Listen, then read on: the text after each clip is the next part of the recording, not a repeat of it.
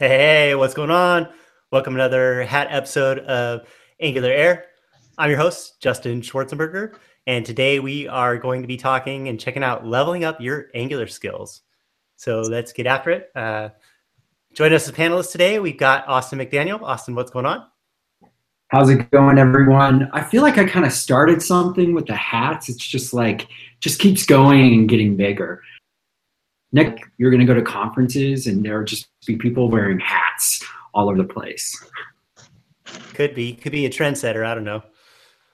All right, Bonnie Brennan's with us. Bonnie, what's going on? Howdy. Yeah, they told me to go get a hat. I'm in Texas, so this is this is what we wear in Texas. Hello. Nice. Y'all put emojis on your hats too? Only me. Yeah, I got it. All right. Yep, there it is. Very cool. Mike Brocky's with us. Mike, what's going on? Not too much. Was hoping you'd call me first because this thing gets really warm. So I'll go take it off. You're gonna have to wear it the whole time. No, absolutely not. Even though it is December, or almost December. All right. And our guest today is Stephen Fluin. Stephen, how's it going? It's going great. I don't have a hat. All I have is this like Jedi or wizard hood. Nice. Like Mike pointed out, Stephen the Gray. There you go. Awesome. All right, Stephen, why don't you tell our viewers a little bit about yourself for people who don't know, and then we'll kind of get into it. Sure. My name is Stephen Fluin. I'm a developer advocate on the Angular team here at Google. So my role really has two parts. The first part is to help developers and organizations be successful with Angular. And the second part is to understand what it's like to build applications in the real world with Angular so that we can reflect those needs onto the team, make sure that we're making the right sort of product decisions as we go along. On a day-to-day basis, that breaks down into kind of a lot of different things. So I lead our GDE program. I build a lot of Angular applications. I speak at a lot of Angular conferences. Just got back from QCon, a workshop up in San Francisco, an event in London previous to that. And then I work with a lot of our kind of ecosystem partners. So this is companies that are either building large applications at like the enterprise level, or whether that's someone that's building a cool new library or widget that works on top of Angular and really makes the ecosystem richer and better for Angular developers. Very cool. Do you, when you do that kind of work with those enterprise and those other companies and stuff like that, or are they coming to you for guidance? Are they coming to you for solving problems? Like what kind of things? Everything across the board. Everything from, hey, we have 1,000 developers that are blocked by bug X. Can someone take a little bit more urgent look at it, maybe, if possible? All the way to how do I think about using ng upgrade? We have 600 components. This is our modular architecture. Are we thinking about this in the right way? So you're basically saying if I have bugs, I should just tweet them to you, right? Yes, and there is a very small chance that I will be able to help and get that elevated. But I mean, in general, so one of the things that we think about a lot is scale, right? So how can we do the most good for the most amount of developers as fast as possible? And so, for example, engineers can't be working all day with the community. They can't be talking all day at events. And so part of my role is kind of being a multiplier where if I can ask them once this crazy, interesting question about whether change detection is depth first or breadth first, then I can be a multiplier and I can be a megaphone for those sorts of concepts and questions in the future for other developers. And then hopefully I'm also there helping to make sure that that's making it into our kind of standard story in terms of whether it's a new feature that's being announced or a document that developers are going to refer to ongoing. So if you have lots of developers that are affected by an issue, yes, I am here to help. Nice. Do you feel that a lot of the teams and the people that you contact and work with on this stuff, that they understand Angular and get Angular, and then they're just trying to kind of take it to the next level? Or is there any bit of confusion around Angular? Like, do you see people maybe not using it correctly? Or so what I'll say is that we released Angular kind of the first version of this newer generation, version 2.0.0 in September of 2016. And since then, Angular has started becoming kind of a really, really safe, good, happy choice for a lot of developers. It's kind of like we used to be the cool kid on the block, And for a little while we weren't. And I like to think that a lot of developers feel awesome having chosen Angular. And so that's kind of the world we're in. But what I say is that there's also this kind of silent majority of developers out there who they're still writing AngularJS. They're writing in other technologies. And they're starting to get up to speed for the first time on Angular. But that path is actually pretty well worn. I mean, in terms of our tutorials, in terms of like, we have some really great talks at conferences that are available on YouTube. There's a bunch of companies trying to produce kind of beginner content.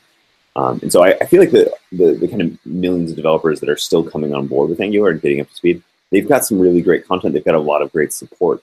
And what's happening now is we've always had a really awesome early adopter community. So developers that are on the bleeding edge and trying to try out, taking a look at every commit that Mishko makes to the repo. But we have this really nice kind of middle ground of developers now where they understand the Angular concepts, and now they want to just build better applications. They want to more holistically kind of take advantage of all the tools that we're offering, all the cool ideas, all the things that we've already thought through, and benefit their applications for that. And so when we're thinking about kind of future content for conferences and for events, we're trying to spend less time on the beginner journey and like what is a component, and more time on how does lazy loading affect the file size of my application, or should I be considering server-side rendering, or what's a PWA? Those sorts of questions where we're a little bit ahead of the curve for a lot of developers, but we think that we can help bring them into the kind of modern web and really help make them better developers. You mentioned earlier, Angular seems to be the choice for like the safe and like happy path. Can you like explain that a little bit more? Like, what do you see like people really like, Sure. choosing Angular for type thing? Sure. So I see people choosing Angular in a lot of different contexts for a lot of different use cases. It used to be that it kind of started at the big company level. So I have 100 developers, I have 50 developers. We need a way to be productive and write code that's maintainable and understandable. So we've got TypeScript, we've got all these kind of scaled tools, the nice declarative template syntax. But now we've made it so much easier for kind of everyone to get on board with Angular, with our CLI and with our focus on that. That I think over the last 12 months, we've seen a real transition where before everyone was like, okay, this thing was just released. What's the future for it? Are they going to rewrite it? Are they going to break all my code every time? And now we have over a year of track record where that hasn't happened. We've released major releases. Updates are easy. All your knowledge is still applicable. And then you can kind of keep getting better every day and kind of, in a lot of ways, return the focus back to your job. And Angular is just there being awesome. Very nice. Very nice. So it's good thing that we're doing this show right now. Everybody kind of tuning in because talking about leveling up your skills and things like that, taking that, going from beyond the basics to what are some advanced things that we can do, right? And people are going to get that hopefully right now. Sure. Yeah. So I'll kind of dive in and we'll see how this goes. You guys tell me if this makes sense, but I wanted to basically just build out an application here live, start with some basic stuff, and then kind of get more and more advanced as we go and see how far we can get in the available time. Oh, live coding, yes. Yeah, so danger. But basically, I want to kind of go through a few sections, and there's a few technologies that I talk about when it comes to being an advanced Angular developer. And advanced is a really tough term because it means something very different to everybody. For some people, just using Angular at all is advanced, right? Because they're not as up to date on web technologies in general. But then for other people, it's like, oh, how do I use multi-providers as part of the dependency injection? Or I want to replace injection token with a custom implementation. Can I do that, right? I'm really targeting more towards the kind of middle of that line. So people that have been building apps with Angular, so they know about components, they know about inputs, outputs, they know about services, all these things. And then I want to give you some kind of tricks that can make those things even better, and maybe explain along the way some of the whys of why we do some of these things. So let me share my screen here. All right. Can you see this? Yes. I assume that's good. All right. So this is a brand new Angular application that I just scaffolded out.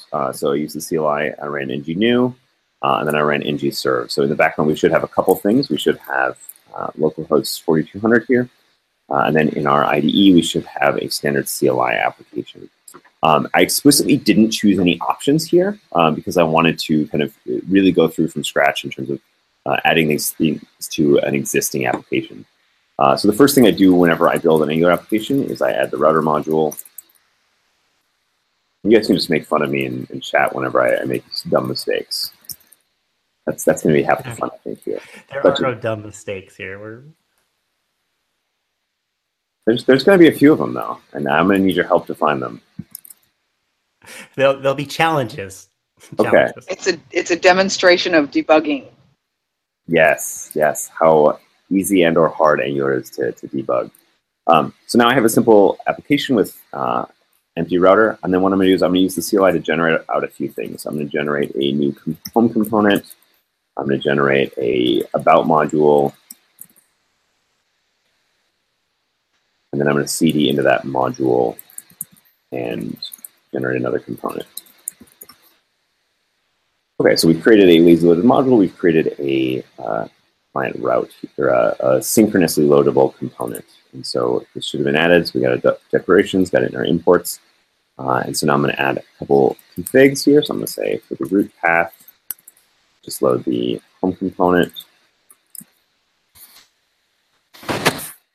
Sometimes you just have to trust the autocomplete. So there's two mistakes I make in every live coding demo. Number one is I fight with the IntelliSense a lot. And then the second is that I forget to save files. Okay, so what I've done here is most people are familiar with Angular routing, but the magic here is for the second route, instead of routing to a component, I'm going to route to a module. And so what I'm going to use is I'm going to use the path to that module. So about.module, and then I'm going to use the symbol name about module. And then because we're routing to a module instead of a component, I actually need to add the routing module here.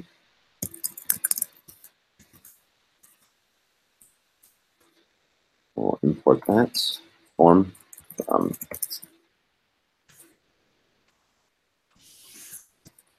going to say for child. And so what for child does is instead of setting up kind of routing for the whole application, this just says, okay, for this module, what are the routes that are going to exist in it? So this module is basically going to be loaded into the /about path. So I can just say blank here, and then we'll synchronously refer to our about component. So the last thing I need is a kind of a dummy navigation.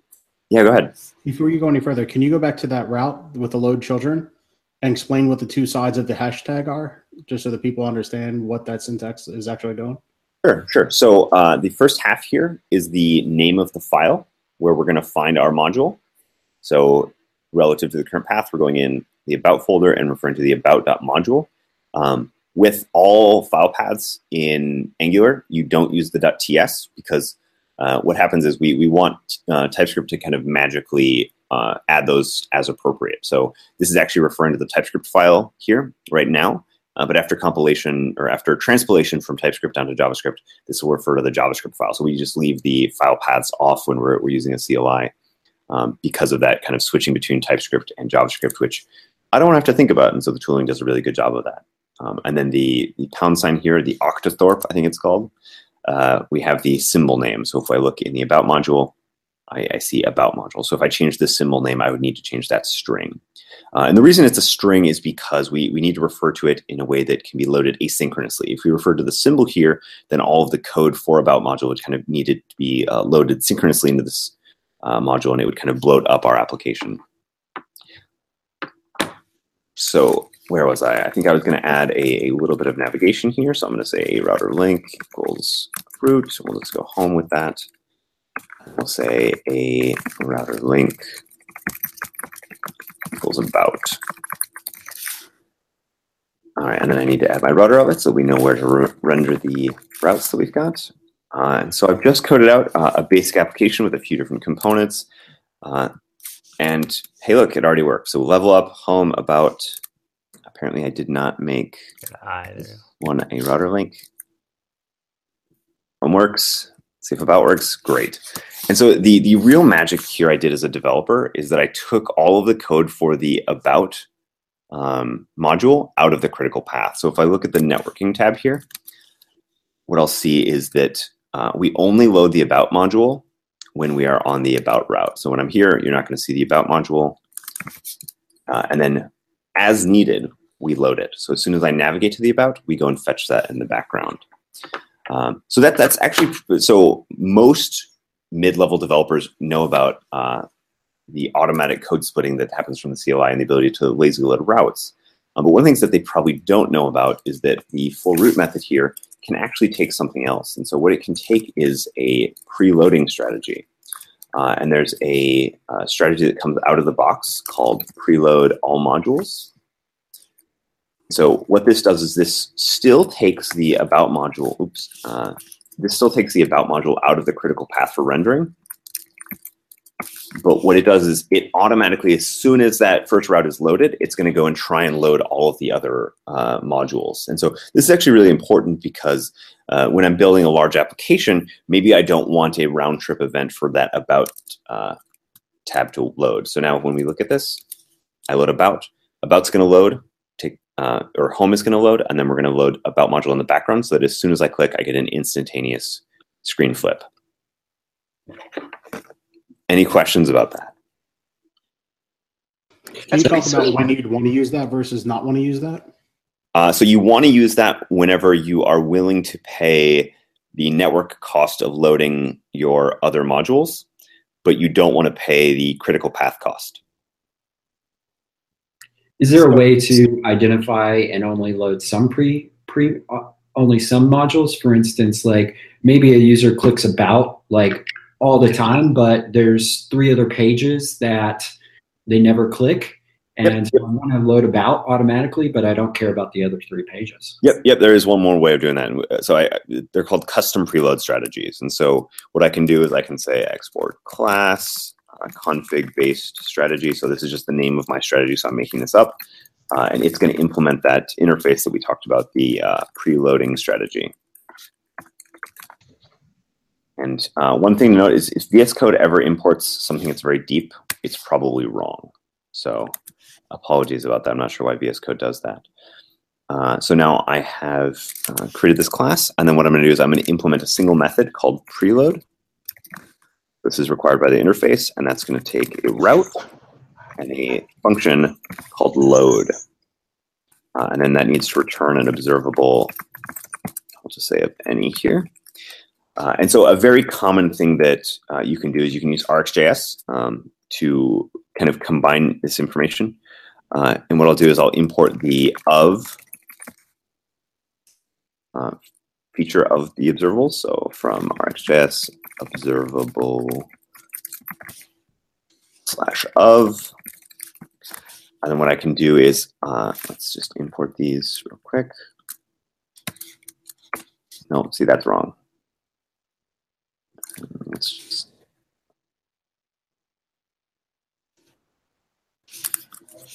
sorry, imports are hard. I believe it's from RxJS add observable. Not anymore. Really? And I'll talk a little bit about that because we've kind of leveled up our use of RxJS for a couple of reasons. So if you can remind me to come back to that, we'll give that a try. So here I want to just return route.data. And then I want to check if the route.data.preload will load. Otherwise, we'll just return an empty observable. So what I'm doing here, let's just make this an any, just get rid of the errors for a moment. What I'm doing is the router is basically going to ask my preloading strategy, my config-based preloading strategy, which modules it should load. So it'll hand it a path and say, should I preload this? And so what I can do now is because I can get at the route data, I can make a new option called route.preload. I should say data. So what I can say here is data preload true, or I could say data preload false, and I could set that on every single lazy loaded route that I have. Let's ask the auto formatter to make this a little bit prettier. Okay, Another advanced Angular tip. So there's a really fantastic extension called Angular Extensions, or Angular Essentials by John Papa. I highly recommend you install it if you're using VS Code. And it installs a whole bunch of really helpful snippets and things like that. My only gripe with this is that it includes a tool called Prettier, which tries to make your code pretty, but Prettier actually fights with VS Code a little bit. And there's a relatively simple trick you can do to overcome this. And so your package.json accepts a Prettier key, or it allows it. And I can do things like trailing comma. Let's make that ES5 mode, because arrays can have extra trailing commas and they make things more beautiful and easier to read. Let's not fight about tab width here. Let's just call it 2. And then one of the important ones, single quote. So TSLint really likes single quotes. I'll make that true. And we'll just leave print width the same. So now that I've configured Prettier, when we reformat this, much better. Okay, so now Prettier and my tsconfig aren't fighting. So you can see I've got a new data attribute here on my route, and I'm saying preload true. I could set this to true, false. I could set this based on some user information. I could really do whatever I want to define this custom preload strategy. And another thing, while you're talking about like route data, like you can put all kinds of metadata about your routes in there. One thing I like to do is put like page title information in there. Yes, you were just going there. Yeah, so there's two things that I, in my applications, I almost always do. I create a title, and I create something that's totally custom. I just invented this called depth. And the reason that I use depth, obviously page title, we set that to page title.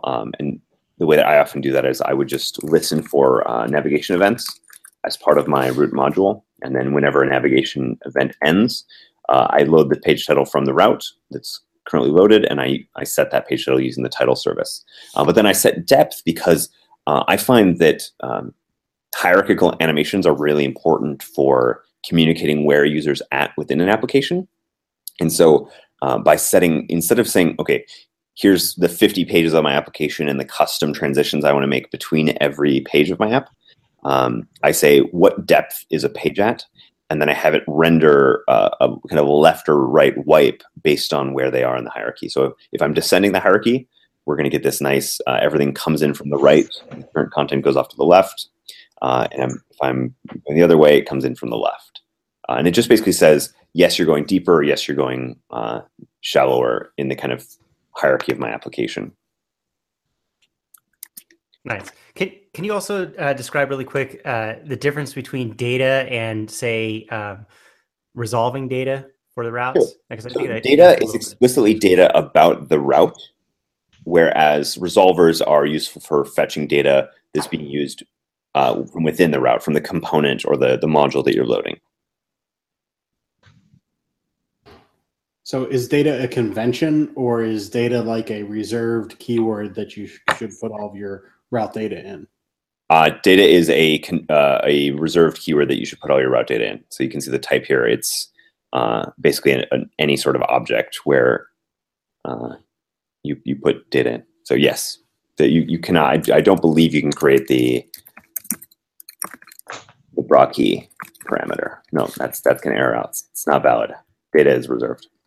I'm usually invalid. But data is part of your route definition. I mean, built at the time that thing scaffolds up. So it's not like a dynamic piece of data that's going to go in there. Correct. Yes, resolve. Yeah, you can use resolve at runtime to figure things out on the fly. Data should not be that way. It's part of the config.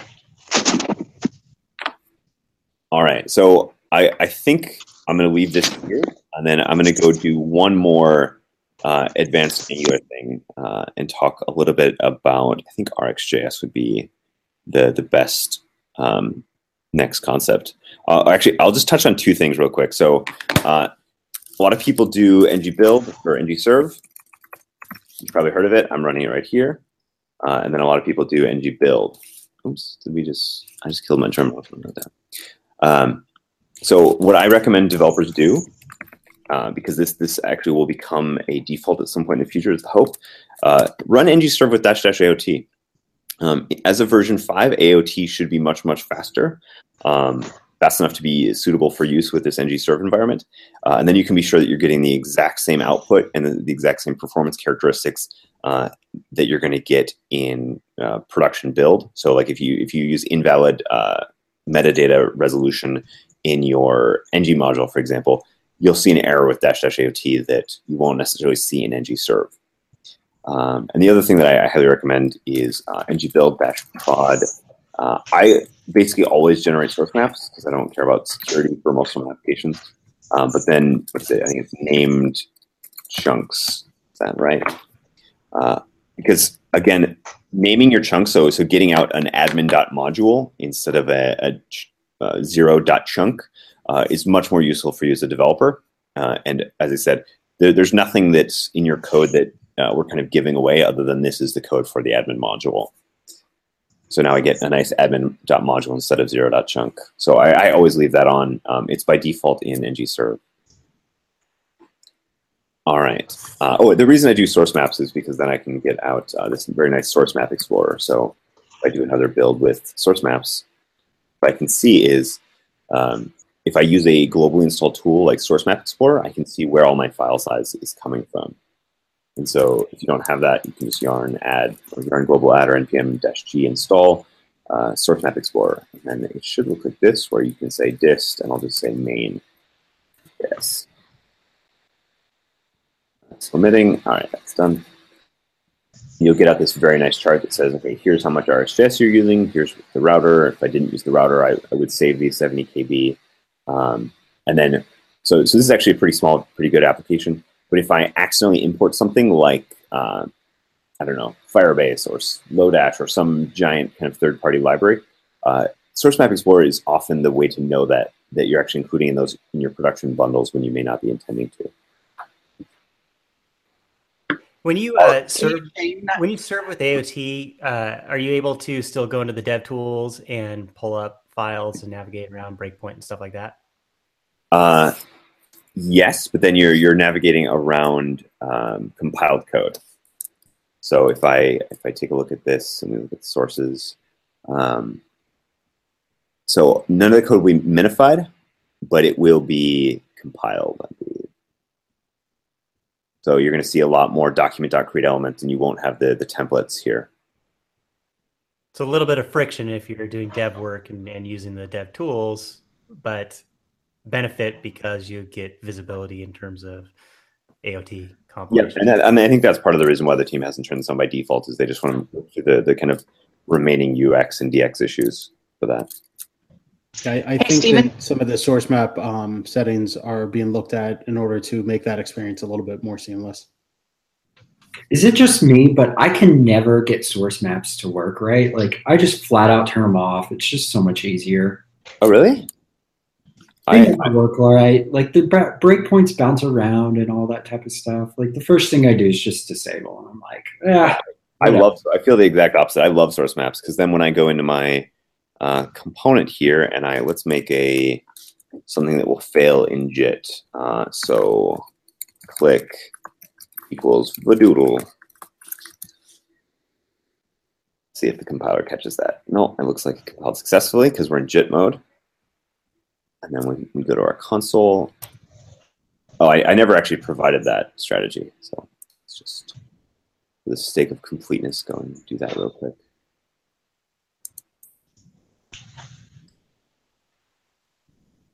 All right.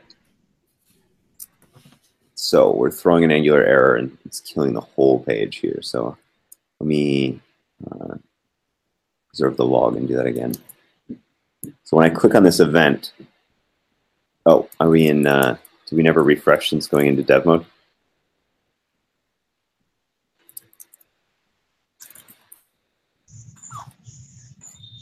Hey, Stephen, while you're doing that, there was a question in the chat. It's kind of a delayed reaction, but you were talking about the preload strategy and the custom preload strategy, and they want to know if you can load the route after a few second delay with that custom config strategy.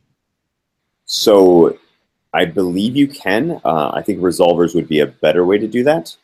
No, okay. So if I was confused. So if you are trying to say, hey, whenever this route loads, make it wait 2 seconds before doing something, that would probably be a resolver, right? If you need to go fetch a piece of data or resolve something synchronously. If you are saying, hey, don't preload my routes until after 2 seconds, that definitely you can do with a preload strategy.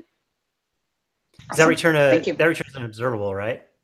Yes, exactly. So So then you can just use the operator to do that. Yep. All right. So what I was going to show off is not going to work, and we're running out of time here. So I do want to jump into a few kind of RxJS tips and tricks. So one of the things that came out with V5 is this idea of what we call lettable operators. And so a lot of developers are used to importing like RxJS, add operator, map.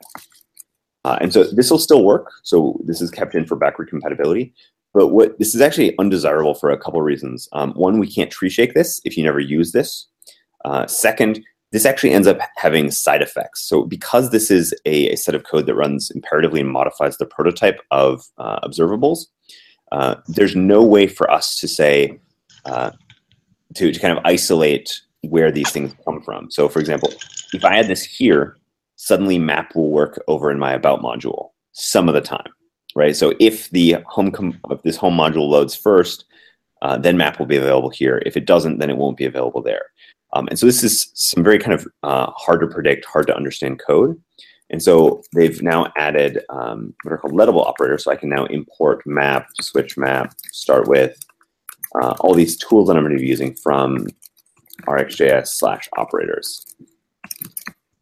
And then how I would use those is I would make an HTTP call, let's say. So we're going to need the HTTP client module here. So let's just import that.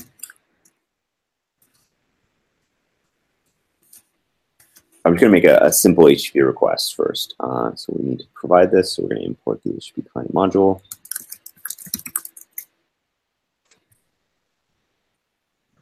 Imported from the right place. And that's with RxJS 5? 5.5, I believe. So the version that we recommend use with Angular, and I think we require it, is 5.5 and above, 5.5.2 and above, to be super specific. And so, yeah, these lettable operators come with 5.5. So now we've got HTTP client, so we can make an HTTP call. So I could make like a list of repositories, and I could say this.repositories is equal to HTTP get. And then what we'll do is we'll just pass in a path here. I usually keep this handy. There it is. So this is a path to a GitHub API request that gives us a list of Angular repos. And then let's render this out to the screen. So let's say div for let repo of repos, async, repo.name, repo.description. So this would be great, but our API is not shaped like we want it to be. If we take a look at this API, we actually see that we don't want the full result set. We want the items array from it. And so we need to use the map operator. And so normally you would just say .get.map, but instead now that we've got these lettable operators, which are tree shakeable and code splittable and all these kind of nice properties, I'm going to use the pipe method, and then I'm going to say map response to response.items.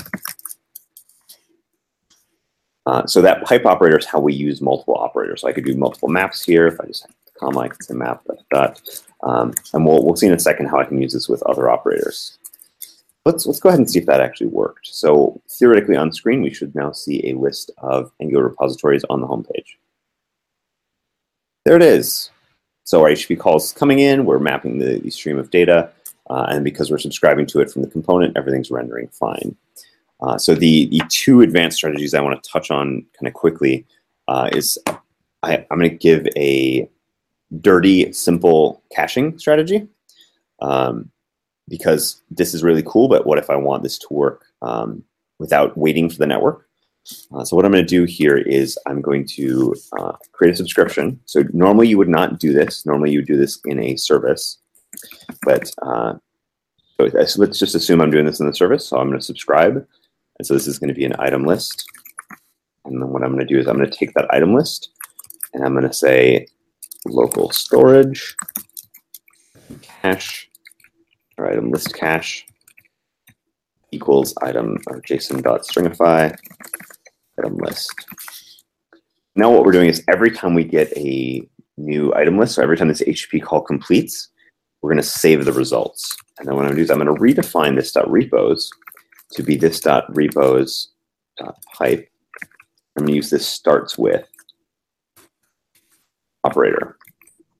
And then I'm going to say, I want you to start with local storage item list cache.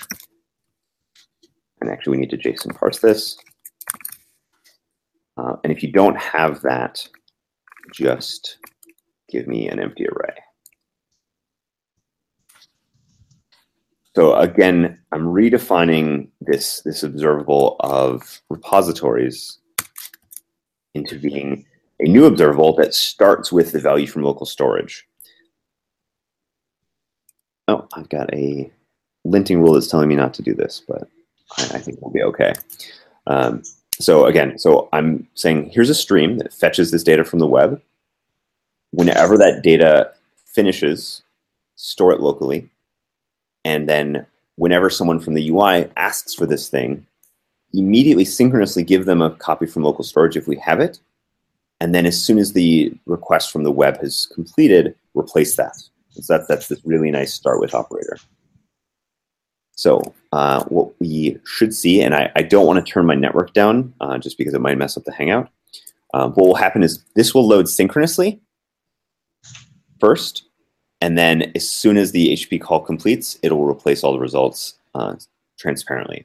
And so as we start building kind of more and more of these offline applications or kind of resilient applications that are capable of not being affected by network requests, this is a really cool strategy that I personally use with basically all of my HTTP calls because it's very automatic and very kind of easy to understand what it's doing. Any questions about that? And one other strategy you could do for that would be like service workers, right? Like you can cache the response from service workers and include that in your payload, if I'm correct. Yes, you absolutely can. So service workers are another advanced topic. I don't know if I have time or if you guys want me to try and dive into that. But service workers are a really powerful set of new APIs that basically collect us from, instead of these idea of like a bunch of single pages or sites, we're building a full application that the browser and that the internet at large can understand. And so the kind of, this is how you get things like the coloring of the toolbar in Chrome on Android. This is how you get add to home screen prompts for your web application. And then we get a couple really cool important APIs. The first is the ability to proxy all network requests. So because you can now set up a service worker to cache all of your assets, so whether it's HTTP calls, whether it's your main.js bundle, things like that, you can proxy those so that the user can access your application, your web application, even when they are offline. And so the service worker can handle all of your application code. It can even handle static files you can generate. If you need to do something like caching of process data, then a strategy like this can give you all that offline capability as well. The other really important API that service workers give you access to is push notifications. So when you visit a website, they can install service worker, and then if you give the website permissions, they can then remotely from a server initiated event wake up your web application service worker and show you a notification or interact with your application a little bit. And one of my favorite ways to kind of show this off is if you go in Chrome into the dev tools in a modern recent version, and you go to the application, this is where you're going to see everything related to progressive web apps or PWAs. So if your application has a manifest, you'll see that here. If you have a service worker installed, you'll see that here. And you can even look into all of the cache that's being created and managed by your service worker. And as I was saying, one of my favorite things to do is hit show all here. Because people are always kind of shocked at how many websites are already using service worker. So all of these sites were just kind of random sites that I visited. I didn't have, as a user, ever have to make a choice to install these things. But these apps were allowed to install a service worker, and then the browser is protecting me, ensuring that the service worker is not using too much memory, using too much disk space. And just because browsers have such good security, Chrome in particular, these applications aren't able to kind of do anything malicious, right? They can only be served over HTTPS, so you know they're authenticated. And then the app has these very nice APIs that allow you to kind of progressively enhance the experience you're delivering to users whenever the browser supports it. Could you touch briefly on web workers and like what's the difference between a service worker? Sure. Web worker, Let me stop screen sharing here if I can find the button. There we are. So service workers are actually just a special class of web workers. And so web workers are, as a lot of us know, it's basically the first time we were able to get access to a second thread as part of JavaScript. But in getting access to that second thread, we gave up direct access to DOM, for example. And service workers are the exact same, where we get a brand new thread of JavaScript with its own life cycle. But then service workers, because they're this special type of web worker, they get access to these other APIs. And so are there use cases for people building Angular apps and using web worker like that we could divine? Maybe. Yeah. So I mean, service worker is probably going to be the most common use of web workers. But we also see that a lot of Angular developers are building applications for desktop.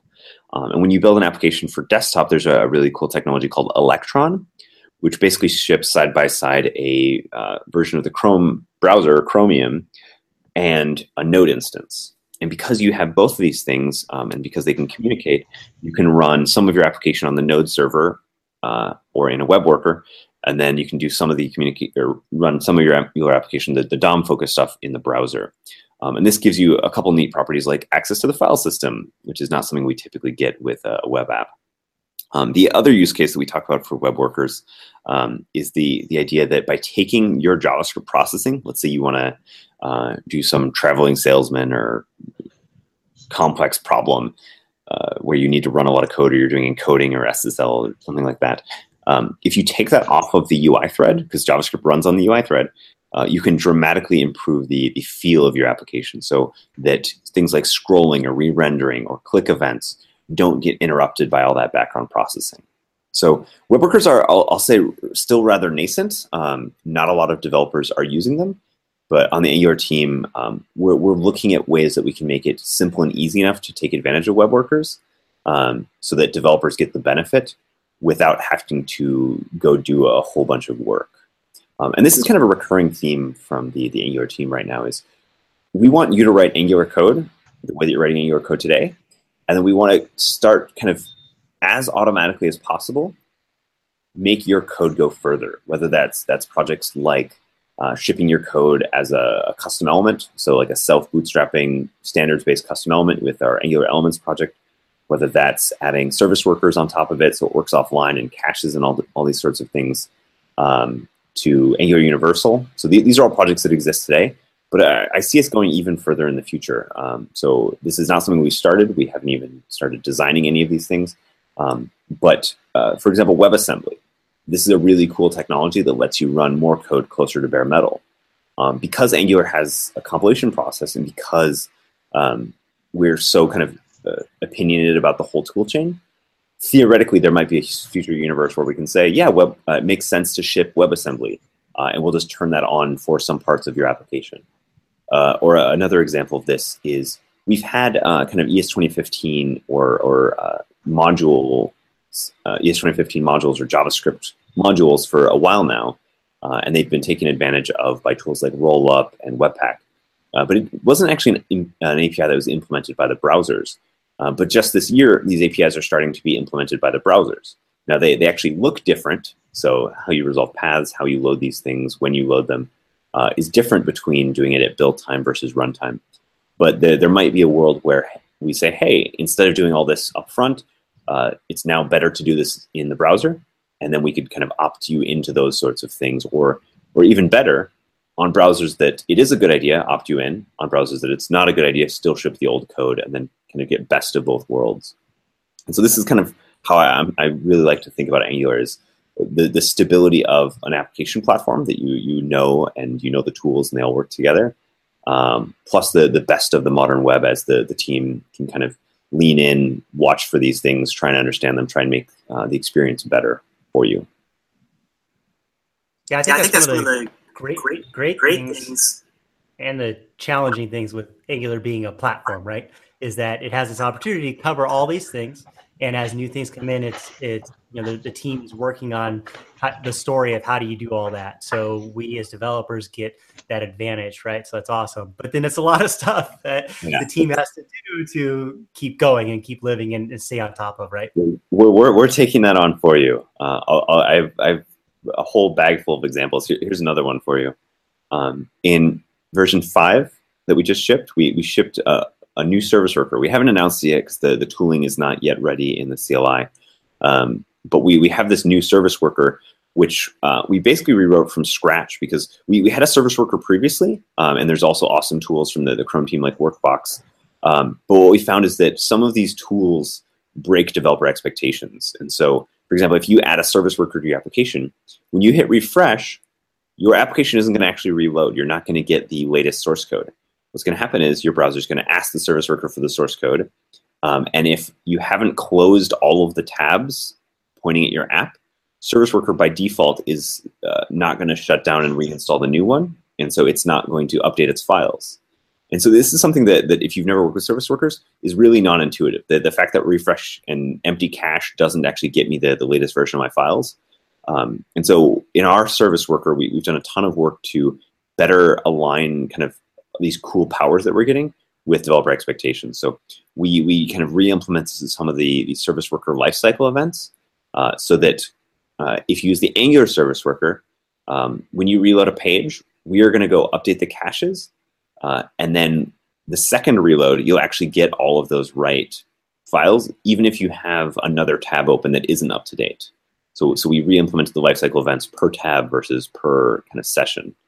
And this was a tough choice to make because we, as much as possible, always want to follow the standards and kind of leverage the best of the web. But at the end of the day, we're accountable to developers and users for building awesome applications.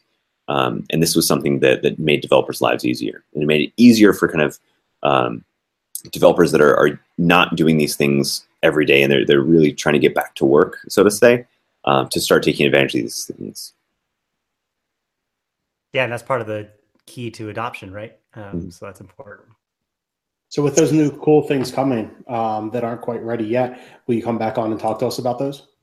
I'd be happy to. Yeah, just put it on the calendar. And I'll tell you when those things are ready because they'll be ready soon. We have a couple of questions in the YouTube chat if we have time.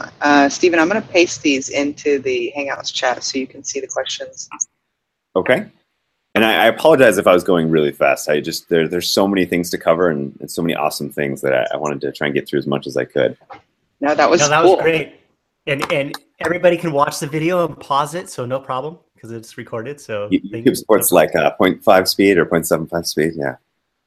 I love those little tricks that don't take very. It's just like one line of code, like the preload, and it just is so easy. Yeah. So question number 1, what about Angular language service for VS Code? It's no longer working in V5. I have not heard about it not working in V5. That's actually a surprise to me. I have it installed and I believe it's working and I'm on V5. So if there is an issue... I think that might be an isolated thing because I don't have any problems. And then the commenter right underneath that said he wasn't having any problems. So the person who wrote that, you might just go check and see if maybe it's something about your environment. Yeah, I mean, check your versions, and then if there is a valid bug, file an issue, or asking the Gitter if you're having trouble, things like that. There's lots of really good community resources. The second question is, please tell us about Flex Layout. Is it maintained by Google? What's the roadmap? So Flex Layout is a bit of a standalone project. It is supported by Google. In order to build out some of the same features that we had in AngularJS for layout. So using kind of a programmatic style for making a page responsive to different screen sizes and things like that. I would say I'm not actually up to speed on its roadmap, but for the most part, one of the things that is kind of interesting is when I talk to Angular developers, a lot of them are looking for an Angular way to do everything. They want an Angular way to write CSS. They want an Angular way to lay out their pages. They want an Angular way to be responsive. Flex Layout is a really good project, and there's a lot of cases where you need Flex layout, the kind of component or the set of directives from that Flex layout project. But I would say, take a look at the project holistically and say, do you need to use a directive and make it Angular style, or could I just be using display flex? I think a lot of developers learning things like display flex, it's another tool in your toolbox that makes you a better developer. And it will actually allow you to solve some problems that Flex layout can't solve for you. And so Flex layout is going to continue to exist. I don't know about the roadmap. It's supported by our team. But make sure you're using it in the right places where you need more of this programmatic inference of like, hey, based on the page layout, based on the user size, how do I want to respond to the page?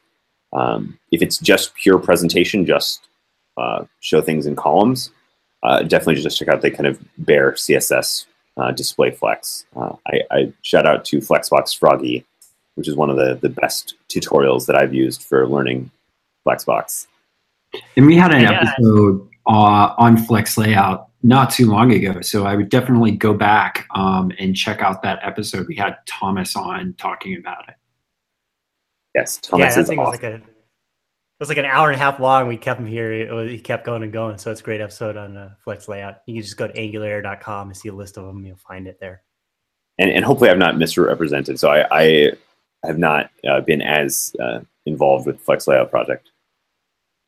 I think that's a good point that you make, right? And as part of the challenge of Angular being a platform is how much do you cover, right? How much does the team put into all those spaces? And yeah, I mean, like it's really funny comparing AngularJS to Angular, so the older generation to the newer generation. Angular is actually a lot simpler than AngularJS was. What we do is we just lean on the modern web more. So you have to go learn ES 2015. You have to know about imports and classes. You have to know about bundling and all these things. So one of my favorite expressions is Angular apps look day one like AngularJS applications looked after 2 months. Right, because you would throw a script tag in, and then you say, "Oh God, I should refactor this into multiple files." Okay, now I want something like TypeScript. Now I want to concat and minify. Okay, well that's not enough. Now I want to uglify my application. Like we would do all of this work to make good AngularJS applications, but Angular apps look like that from day one, and I think that's a really exciting thing that I've heard from a lot of people that like they feel like learning Angular made them a better developer overall, which was, I think, not an intentional thing, but we'll take it. So before you go, I have a question for you. What is the future like? What does that look like? Is there anything big coming that's like you can give us, a little peek about or something like that? Sure. So in general, we're actually an open source project. So we're pretty public about everything. I mean, we talk about things at conferences, we talk about things at events. So there's not really a lot of secrets. So I think this trend of smaller, faster, easier to use is something that we're really continuing, and something that we're kind of doubling down on is how do we make your apps better with the existing code you're writing. So I think you'll hope to see some of that. But then also all these other kind of side projects, I hope that we continue to build better tooling for them. Make it even easier to stay up to date. Server-side render application, PWA, take advantage of all these things. So I want to see someday where we've made all these tools good enough that we flip all the switches and every Angular app is server-side rendered and PWA'd and running a web worker and all these things. And if I can piggyback off of that, there were two things that I recently heard about that I was pretty excited about at Angular Connect, which was one, obviously the Angular Elements is pretty cool. I'm going to be following that pretty closely. And also, if you want to hear about the latest, greatest, top secret new things, you should check out Angular Labs. It's not top secret, but it's a good place to find It's not top secret, and there's nowhere to check it out. You can't like go. We don't have a list of Angular Labs projects marked. Like that. It's really just a label we're starting to apply to projects to indicate this has an uncertain API and an uncertain kind of result. So. Yeah. So as soon as it comes out you can't like stamp it with we can like get an RSS feed going to everything Angular Labs. It's because what we ended up doing was we used to call APIs experimental, but no one knew they were experimental, and so they started relying on them, and then they effectively weren't experimental, and so we're trying to do a better job of level setting expectations. So that's where the Angular Labs. That's one of the reasons the Angular Labs label came around. I like it. Nice. The All right, well, bleeding we're at edge. the top of the hour, so we better wrap this thing up. Let's do some picks, and then we'll call it a day. Let's go through our panelists. Mike, do you have any picks? I've got one. Thanks. Oh, Steven's got to run. All right. Thanks, Steven. He's out. The room was needing to be occupied. All right. Well, hey, thanks to Steven. Really appreciate him coming on and giving us all this information. So we'll do our picks, and then we'll call it good. So, Mike. I have no technical picks, but I do have one non-technical. The Punisher. So the Punisher was a character introduced in Daredevil season 2 on Netflix, but the Punisher got its own series, and season 1 was released the end of last week. So check that out. I'm excited to watch that here over Thanksgiving break. Nice. More things for the queue, right? All right, Austin, what do you got? Yeah, I've got a couple. So SQL Studio was released by Microsoft like a week or maybe 2 weeks ago. But I was looking at it today and I noticed that it's actually an Angular app. And so if you have not downloaded that app, it's a pretty nice Electron Angular app that you can download to like Query SQL or MS SQL, Postgres, and a couple other ones. But the really cool parts of the code, since it's all Angular, you can kind of dive in there and check out the directives and whatnot. Another one I have is Team Discussions by GitHub came out, I think it was yesterday or day before, which allows you to it's basically like a forum for your open source project where your team can either privately or publicly discuss, upcoming topics and things like that. Something that GitHub's been needing for a while, I feel like. And then another one is Bazel is a alternative build engine that you can use to build Angular. And the awesome team at Narwhal put out a post about that on how to use Angular with Bazel. That's it. Cool. Bonnie, you have anything today, or? I do. I didn't have one, but I actually did because I came up with one. So I don't know if you guys remember Dave Geddes. You should remember Dave Geddes because he's super fun, and he's one of the organizers of NGConf. And he did Flexbox Zombies, which I found really cool not that long ago. So he just released CSS Critters. What is it? Grid Critters. So if you liked Flexbox Zombies, you will love Grid Critters and go check it out because he's just super fun. I love that guy. Nice. All right, I got two. But it's not. You don't know you're. Sorry, I was going to say you don't know you're learning. It's like a video game. Like it's not actually like a tutorial. It's like playing a game, but you learn on the fly by accident. Yeah, those are very awesome. And he puts a lot of work into all the graphics and the layout and all the concept behind it. It's really great. So you definitely should check that out. I agree.